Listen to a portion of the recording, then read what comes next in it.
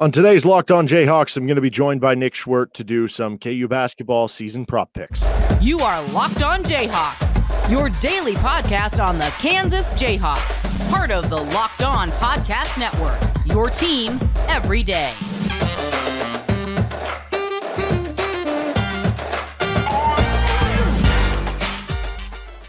And hello, welcome into another edition of Locked On Jayhawks with Nick Schwerdt, Derek Johnson here. You can hear me as well on Rock Chalk Sports Talk Monday through Friday from 3 to 6 on KLWN in Lawrence. You can also hear Nick over on 610 with Cody and Gold in the afternoons and also on the Wave in the Wheat podcast. Thanks for making Locked On Jayhawks your first listen every day. We're free and available wherever you get your podcasts. And on today's edition of the show, we're going to go over some fun KU season prop bets for the upcoming basketball season, which starts up Thursday for the first exhibition, Monday, the first regular season game for KU. I think it'll really start feeling real, though, once you get to game 3 against Duke. So I guess we'll just go ahead and get to the first prop bet here. I have for you, Nick, KU basketball over under 0.5 Big 12 regular plus postseason titles. So basically, if they win one Big 12 title, either regular or postseason, it's the over. What would you take? I will take the over. You feel pretty confident in that? Yeah. I mean, doesn't history suggest that you're probably going to win the Big 12? It does. Like, here's the thing. I get it, especially for you. I'm not shitting on you here. But you talk Kansas basketball every day on the radio for 3 hours. You talk Kansas basketball every day on this podcast for 30 minutes. A lot of content. You can't just dismiss things and say, nope, not talking about that next like I can, right? I only do it a couple times a week, so it's easy for me to say, I'm not talking about Kansas not winning the Big 12. This is all they do. There have been a couple of seasons here and there where they didn't win it, but overall, you give me the data, the sample size, it's a pretty big one at this point in Bill Self's career. I'm telling you, I don't care what Texas has. I don't care what Baylor does well. I don't care about matchups. Bill Self wins the Big 12. This is how it works. So I'm just going to assume, once again, that Kansas is going to win the regular season Big 12. The tournament, they clearly don't put quite as much stock into it, and that's a little more volatile than the regular season as a whole, where you're given so many chances playing everybody twice. So I'll take the over because I think they're going to win the regular season. I will take the over as well. I could see them sharing with Baylor, but I don't think it's that crazy if you pick the under, because Baylor is the, I don't know, like, not be all end all favorite here, but they are the favorite over Kansas right now. And they were the preseason pick and whatnot. And then are they the Vegas favorite? Yes.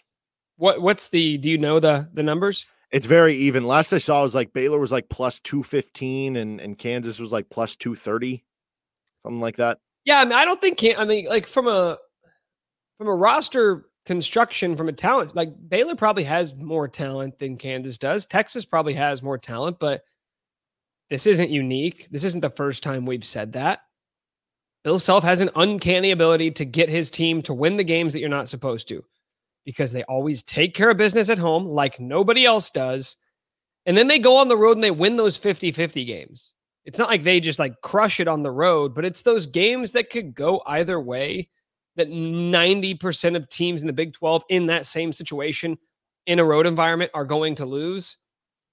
Bill Self and Kansas has found a way to win those games. So I'm basically just breaking down how you win the Big 12, but I mean, that's how it's worked for the better part of the last 20 years at Kansas. Okay, how about this next one? What will be better for this team, offense or defense? And you can look at this different ways. You can, just go what you think is better. You can go based on like Ken Palm, offensive and defensive adjusted efficiency. What do you think is going to be the better unit? Man, you look at Bill Self's time at Kansas, and I wish I would have. If you were to go back over what year will this be? His first year was 2004. 04. Yeah. So this would be. Is this year number 20 that he's entering? Yes. How many of those seasons, I'm looking at it right now. I don't know, maybe you already did this. How many of those seasons do you think that Kansas's defense finished higher in adjusted efficiency on Ken Palm than the offense did? It's funny because when you think of Bill Self, especially like, maybe 5 years ago, you automatically always thought about defense, but he has had some like really good offenses. I think it's probably less than you would think. But let's see. If you have 19 seasons, I'll say that the defense was better than the offense. I don't know, 8 times. 12, which Wow, is okay. honestly still lower than I was expecting. I was expecting most of the time for it to be like I would have guessed maybe 16 or 17. But you're right, because you look at recent years. Last year, the offense ranked 6th in the country. The defense was 17th. The year before, 2021, the defense won it, but the defense was better in 2020. It was that stretch with Frank Mason and Devontae Graham. That's kind of, I think, what you're probably thinking of, and it's the same thing I was thinking of, where this team just stretched the floor and shot a ton, and Landon Lucas was the big guy, so they didn't have that elite rim protector. And that's really what we're talking about here. We can look at like Marcus Garrett or these great wing defenders, these great guard defenders, but most of the time when Kansas has had an elite defense, they've had an elite rim protector. I don't think they have that this year. Who knows? Maybe Ernest Udeh becomes that guy. But you got DeJuan Harris and Kevin McCullar. And those might be, like, respectively, top 5 defenders at their position in college basketball, which is funny to say about McCullar because I don't even know what position he plays. Like, is he the 2 or is he the 4? It probably doesn't really matter the way that Kansas is going to play. But you've got 2 like borderline elite defenders on this team. Can those 2 guys playing in the backcourt be enough to make up for if you don't end up having an elite rim protector? Because just knowing that those 2 guys are going to create transition opportunities and all the question marks I do have about this offense, who's going to space the floor? Can Jalen become an alpha that you can run offense through?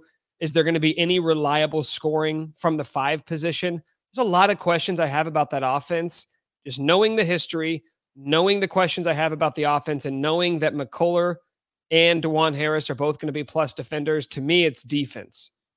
Yeah, it's defense for me. I think this is going to be a top 10 defense in the country. If the center does come along and they get the rim protection, you could make a case to me this will be one of the top 3 to 5 defenses in the country. Everything you said about the perimeter, I mean, I've said this a bunch and I'll continue to say it.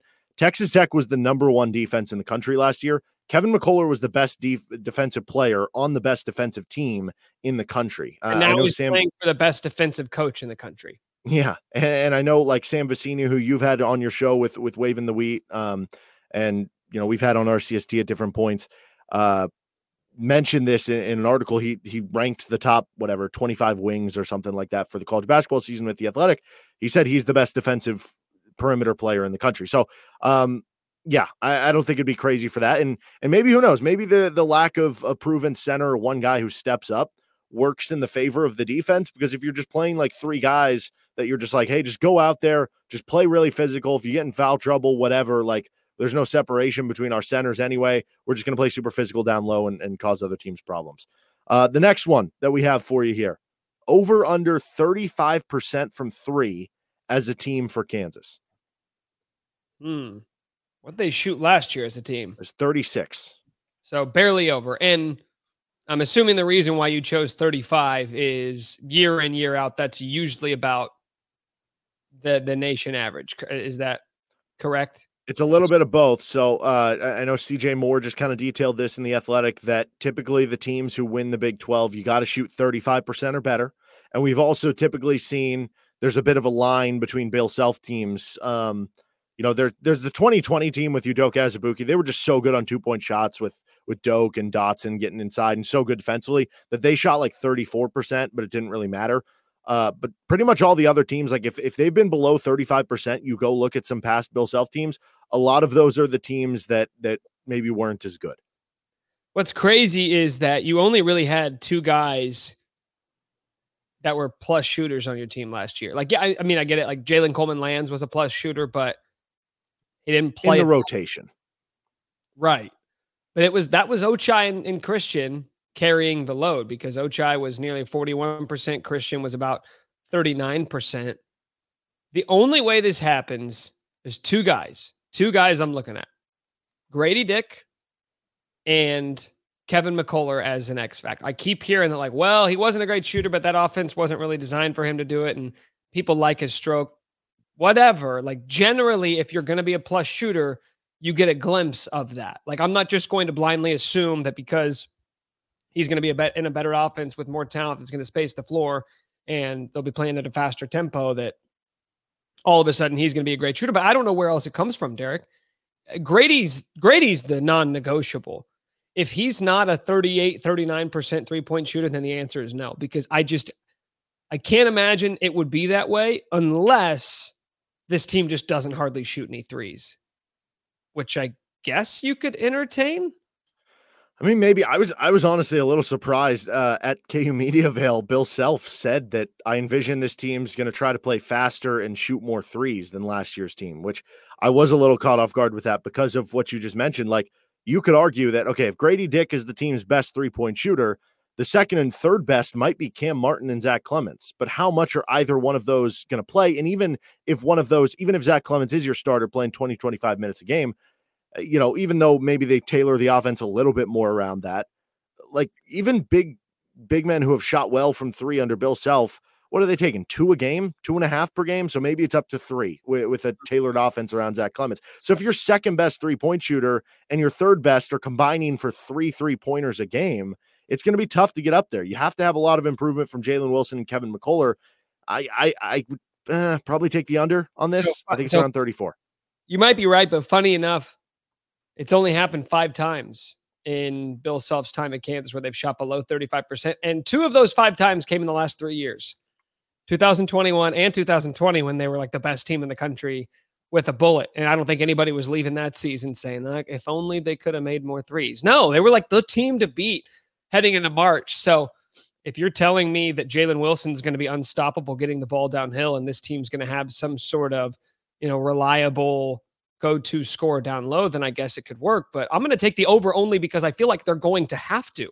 They're going to have to if they're going to be a top 10, 15 team in the country. In just a moment, I've got some player props to get to for this team. This week's thrilling moment in college football is brought to you by Nissan. The thrilling designs behind the new lineup from Nissan are intended to empower drivers in vehicles as capable as the driver themselves. When I think of an unbelievable abilities on the field for this week's thrilling moment, it is anything except for the Miami-Virginia game. It was 14-12 through 4 overtimes. Neither team scored a touchdown, and there were no turnovers. So how did it end up like that? I don't know. If you did want a thrilling moment, anything but that game, how about Ohio State, Penn State, and KU game this weekend? But 45 fourth quarter points between the two of those. A lot better than the Miami-Virginia game. This segment has been inspired by the thrilling new designs featured across Nissan's new lineup of vehicles. Pursue what thrills you in the all-new Frontier, Armada, or Pathfinder today. Available now at nissanusa.com. Okay, our first of the individual player props deals with Jalen Wilson. Over under 16 points per game for Jalen. I will say over. Just because I think it will be a little bit more evened out than it was a season ago. I don't think Jalen's going to be like a 20 point per game score. But you go back even like to the year before that where you had 4 guys within 3 points. We've seen that a lot where your leading scorer averages 14, then there's a guy at 13, then there's a guy at 12 and 11. I think this is going to be a little bit more top heavy than that. I do think Jalen's is like a 16 point per game score. It's probably right around there. If it's under, I would probably say it's right under. But I think he will be a focal point enough. And I think one thing about him that he's so good at is driving downhill, getting to the rim. So even if like the efficiency is not there, I think he goes to the free throw line a lot. So I'm going to say over, but barely. And I think there is a significant gap between him and number 2, whoever that guy is. Yeah, I would take the over on this. I think he's at 16.5, 17. What you said, I think Grady Dick and Kevin McCullough are probably next at somewhere between like 12 to 13 points per game. And then there's a lot of guys in that kind of like 6 to 8 range, maybe. Yeah. Well, think about this. Think about this too, Derek. In conference play, when he kind of really got going, he averaged 13 points per game in conference play, objectively as the 4th option. Like he was not getting the same amount of looks as Ochai, CB, or Dave, and he still averaged 13 a game. What's it going to look like now that he's the focal point? Yeah, I think there's a real case to be made that if you think Kansas is going to be good enough to get a 1 seed or win the Big 12 or even get, fringe 1 seed, 2 seed, whatever it is, obviously they're going to be in the national conversation. For Jalen to put up 17, 18 points per game, we know he's a good rebounder. He'll probably get 7, 8, 9 rebounds per game. I saw one book had him at 18-1 to win I think it was the Naismith Player of the Year. Obviously, there's so many different Player of the Year awards. I don't think that's a bad bet. I think there is some credence to that. So I would take the over on this as well. How about this one? Back to the 3-point competition, or more 3-point makes this year. Zach Clemence or DeJuan Harris? Immediately your mind says Zach Clemence because he's the better shooter, but DeJuan Harris is going to be on the floor, you would think, more than Zach Clemence. And who knows, Zach Clemence might get buried in the depth chart. I don't know. So who makes more threes this year? DeJuan Harris went 20 of 62 last year, and he was on the court a lot. Zach Clemence went 6 of 22. DeJuan Harris played over 1,000 more minutes last season than Zach Clemence and had 14 more threes. It's not even close. The answer is Zach Clemence. But okay, what if DeJuan Harris, because we've seen this, when Bill Self trusts a point guard, they play big minutes, right? And DeJuan last year played all those minutes. It was still 29 a game, I believe. So what happens if DeJuan Harris is playing 35 minutes a game and Zach Clemence is the third string center and he's only playing 8 to 10 minutes a game? Listen, Derek, I love Zach. I love DeJuan Harris. I think he is a perfect point guard for running Bill's Self system. I love what he does. Great player. Have you seen him shoot the ball? Efficient when he's open? No. Have you seen him? Have you actually seen the act of him getting the ball, collecting, and then going into a shooting motion? Yeah. It's not pretty. It's not exactly what you would teach a young kid in terms of form and how to shoot the basketball. Now, maybe like Frank Mason before his senior year or Ochai Agbaji before his senior year, DeJuan comes back. He worked all offseason on his shooting stroke. That is not a pretty jumper. And here's how you know, is that it was surprising when DeJuan would make threes. And I'm not lying. I'm not trying to be mean. It just is. It was surprising when it would go in because it looks so jankety that you're just kind of like, well, I guess we'll take that. And it was to the point where, if he's hitting threes, then good luck stopping this team. I just don't think that's ever going to be what he does. You're probably right. He probably plays more this year, and that could lead to more shooting opportunities. But Clemence was, hardly in this rotation last year. He played 5 minutes a game. So the only way that he doesn't make more, because we know he likes to play outside in, the only way he doesn't make more is if you don't think he's a major part of this rotation. Now, maybe he only goes from 5 minutes a game to 12 minutes a game, but I think it's probably closer to that 15 to 20 range. And if that's the case, then he's just going to have the volume. And if he has the volume, he's a better shooter than DeJuan. So I'm taking Clemence without a second thought. I'm going DeJuan. I'll do it. All right. I'll probably be wrong. Whatever. Thank you for your courage. Yeah. All right. This is maybe my favorite one. Over under 1.5 players in the Bill Self doghouse this season. Okay, so you have to put parameters on the doghouse, don't you? I think you know it when you see it, but like last year, obviously, I think we would, probably classify Remy Martin as being in the Bill Self doghouse at a point.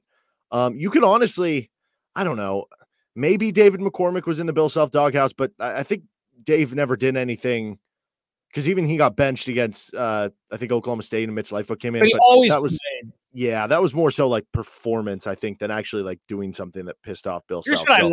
Here's what I love is that with all the roster turnover, it's like, who could it be? We got a bunch of new faces. Who could it be? I don't think it's going to be any, like, it's not going to be Jalen. It's not going to be DeJuan. It's not going to be, well, I guess, shoot, that's really the only, McCullough. It won't be McCullough. Like, he just seems to like, he's the perfect guy. So could it be one of the one, I bet you're is there one name that like kind of comes to mind for you? I got a couple. Okay, don't say it, but like there's one for me that's like, I could see you getting in some trouble this year, and it's Grady Dick. And then the only reason is because guy who likes to shoot a ton. And it's not because he is going to get benched for shooting too much. It's that if that's your main priority and you're not doing the other stuff, it's a really easy way for Bill to be like, get on the bench, man. You're not playing defense. Like, hey, I love that you're taking 7 threes a game, but you've messed up our offensive sets. You were supposed to switch for 2 straight plays. You didn't do it. The other team scored because we had to rotate because you missed your spot. That's how you get benched. That's how you get into the doghouse.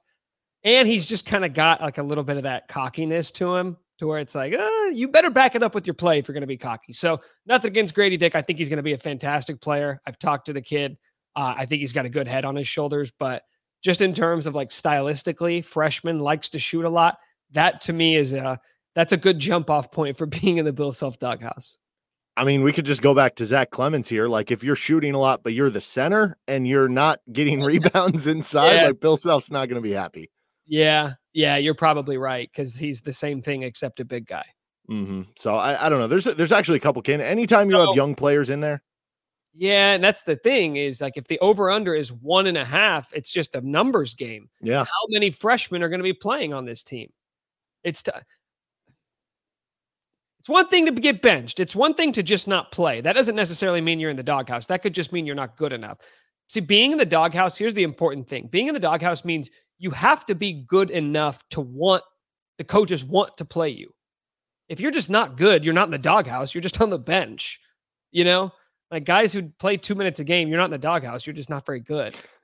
So it's like you also have to be somebody that they want to play, but they're not playing you because they're proving a point. So I'm going to say 1. I'm going to say 1, and it's going to be probably one of those 2 guys you mentioned. Yeah, probably. All right, I'll agree with you on that one. I want to pitch you on another Heisman candidate. This is more of a hypothetical coming up in a second here. Do you have issues with sweaty pits and are worried to raise your hands up at work in fear of showing off your pit stains? What about worries about your odor? Well, I know if you're working through a long day, I'll have a day where I'm working here and then I'll go run a broadcast afterwards nearby, and you're working a 12 to 13 hour day and you don't have time to go home and put on some more deodorant or whatnot. You don't want to worry about the issues or the odor. Sweat Block wipes are a must-have for everyone's toiletry bag. Whether it's a big presentation or a hot date, everyone can benefit. If you or someone you love is experiencing embarrassing sweat or odor, try Sweat Block. Save 20% with promo code LOCKEDON at sweatblock.com, also available on Amazon. Your Heisman candidate pitch for this week is an easy one. It's hypothetical, though. What if Jalen Daniels comes back this week against Oklahoma State, plays the final 4 games? What would he have to do to be back in consideration? Is that even possible at this point? Hendon Hooker's making it really difficult. If I'm not even saying to win it, because I think you're right. Let's just say like an invitation to New York, getting because you have a first, second, and third place vote, getting some sort of recognition. Well, because here's the thing that you have to remember, and I think we may have talked about this last week. There is we try to make it as to, it's a 2-horse race now. We do it with the MVP too. Like people are saying it's a 2-horse race. It's Jalen Hurts and Josh Allen. That is never true. It's never true. Bryce Young wasn't even in my top 3 heading into the final week of the regular season, and I voted for him to win. Because that's what happens with the Heisman. You need that big moment in critical situations. So, like even at this point in the season, it feels like it's a 2-horse race between CJ Stroud and Hendon Hooker. There's a chance that either one of those guys could not even end up in the top 3. All it takes is one loss, boom, you drop down. Somebody else has a big game in the last week of the season, and you're on the outside looking in. CJ Stroud he was finished 4th last year in Heisman. So to answer your question, what would it take? I mean, it would take ungodly numbers. Ungodly, like better than what he did to start the season. So he can't just come back and do what he did. He would have to come back and be better because he's just not going to have the numbers, and Kansas has dropped 3 games. So first off, they got to win all 4. Seriously. They have to win all 4 games. He has to come back this week. They have to win all 4. He's got 16 total touchdowns in 4 games. You have to at least eclipse 30, right? Like I'm not crazy in saying that, right? You have to probably double your total and be super efficient. I'm very interested if like let's say they even went 3-1, because then at that point you could say, yeah, but they're 8-2 with him as the starting quarterback, right? And let's say he had 300 total yards per game. So now you're looking at, almost 3,000 total yards on the season. Let's say he does get to 30 total touchdowns. The QBR, let's say, is still in the top 5. I wonder if we would just look at it as like the value thing and the value side of it. Because if you remember, like, I don't know if you remember the name Dennis Dixon for Oregon. He was having like a great season for them. And then he got hurt. I think he missed the last 3 games. He still finished 5th in the Heisman voting. He got 17 first place votes. So there is a bit of precedent there. So let me tell you this. I just looked this up, and I hadn't looked at Heisman odds in a while. Have you looked at Heisman odds recently? No. So, I mean, you know the names at the top. C.J. Stroud's heavy favorite, then Hendon Hooker, Caleb Williams at USC, Blake Corum of Michigan, Bryce Young. Then so it's those top 5, and then it's like a pretty steep drop off to the guys like Stetson Bennett and Bo Nix and Jahmyr Gibbs, Drake May. What if I told you Jalen Daniels is still 15th in Heisman odds? Now, that's interesting. Now that is a little misleading because he is 100-1, and there's like a massive because like Spencer Sanders is 50-1, Dorian Thompson-Robinson at UCLA is 80-1. So is DJ Uiagalelei at 80-1, and then it gets to like 100-1. So Vegas is still considering him, but really you'd have to ask the question is, of all those names I mentioned at the top, at what point did I name a name where you said they could pass them? Like Bo Nix? Could he pass Bo Nix? Because that's when you're talking about being in consideration, you're probably talking about being in the top 8, in the top 6 of Heisman odds. And it would take a pretty impressive finish to the year for him to get into that.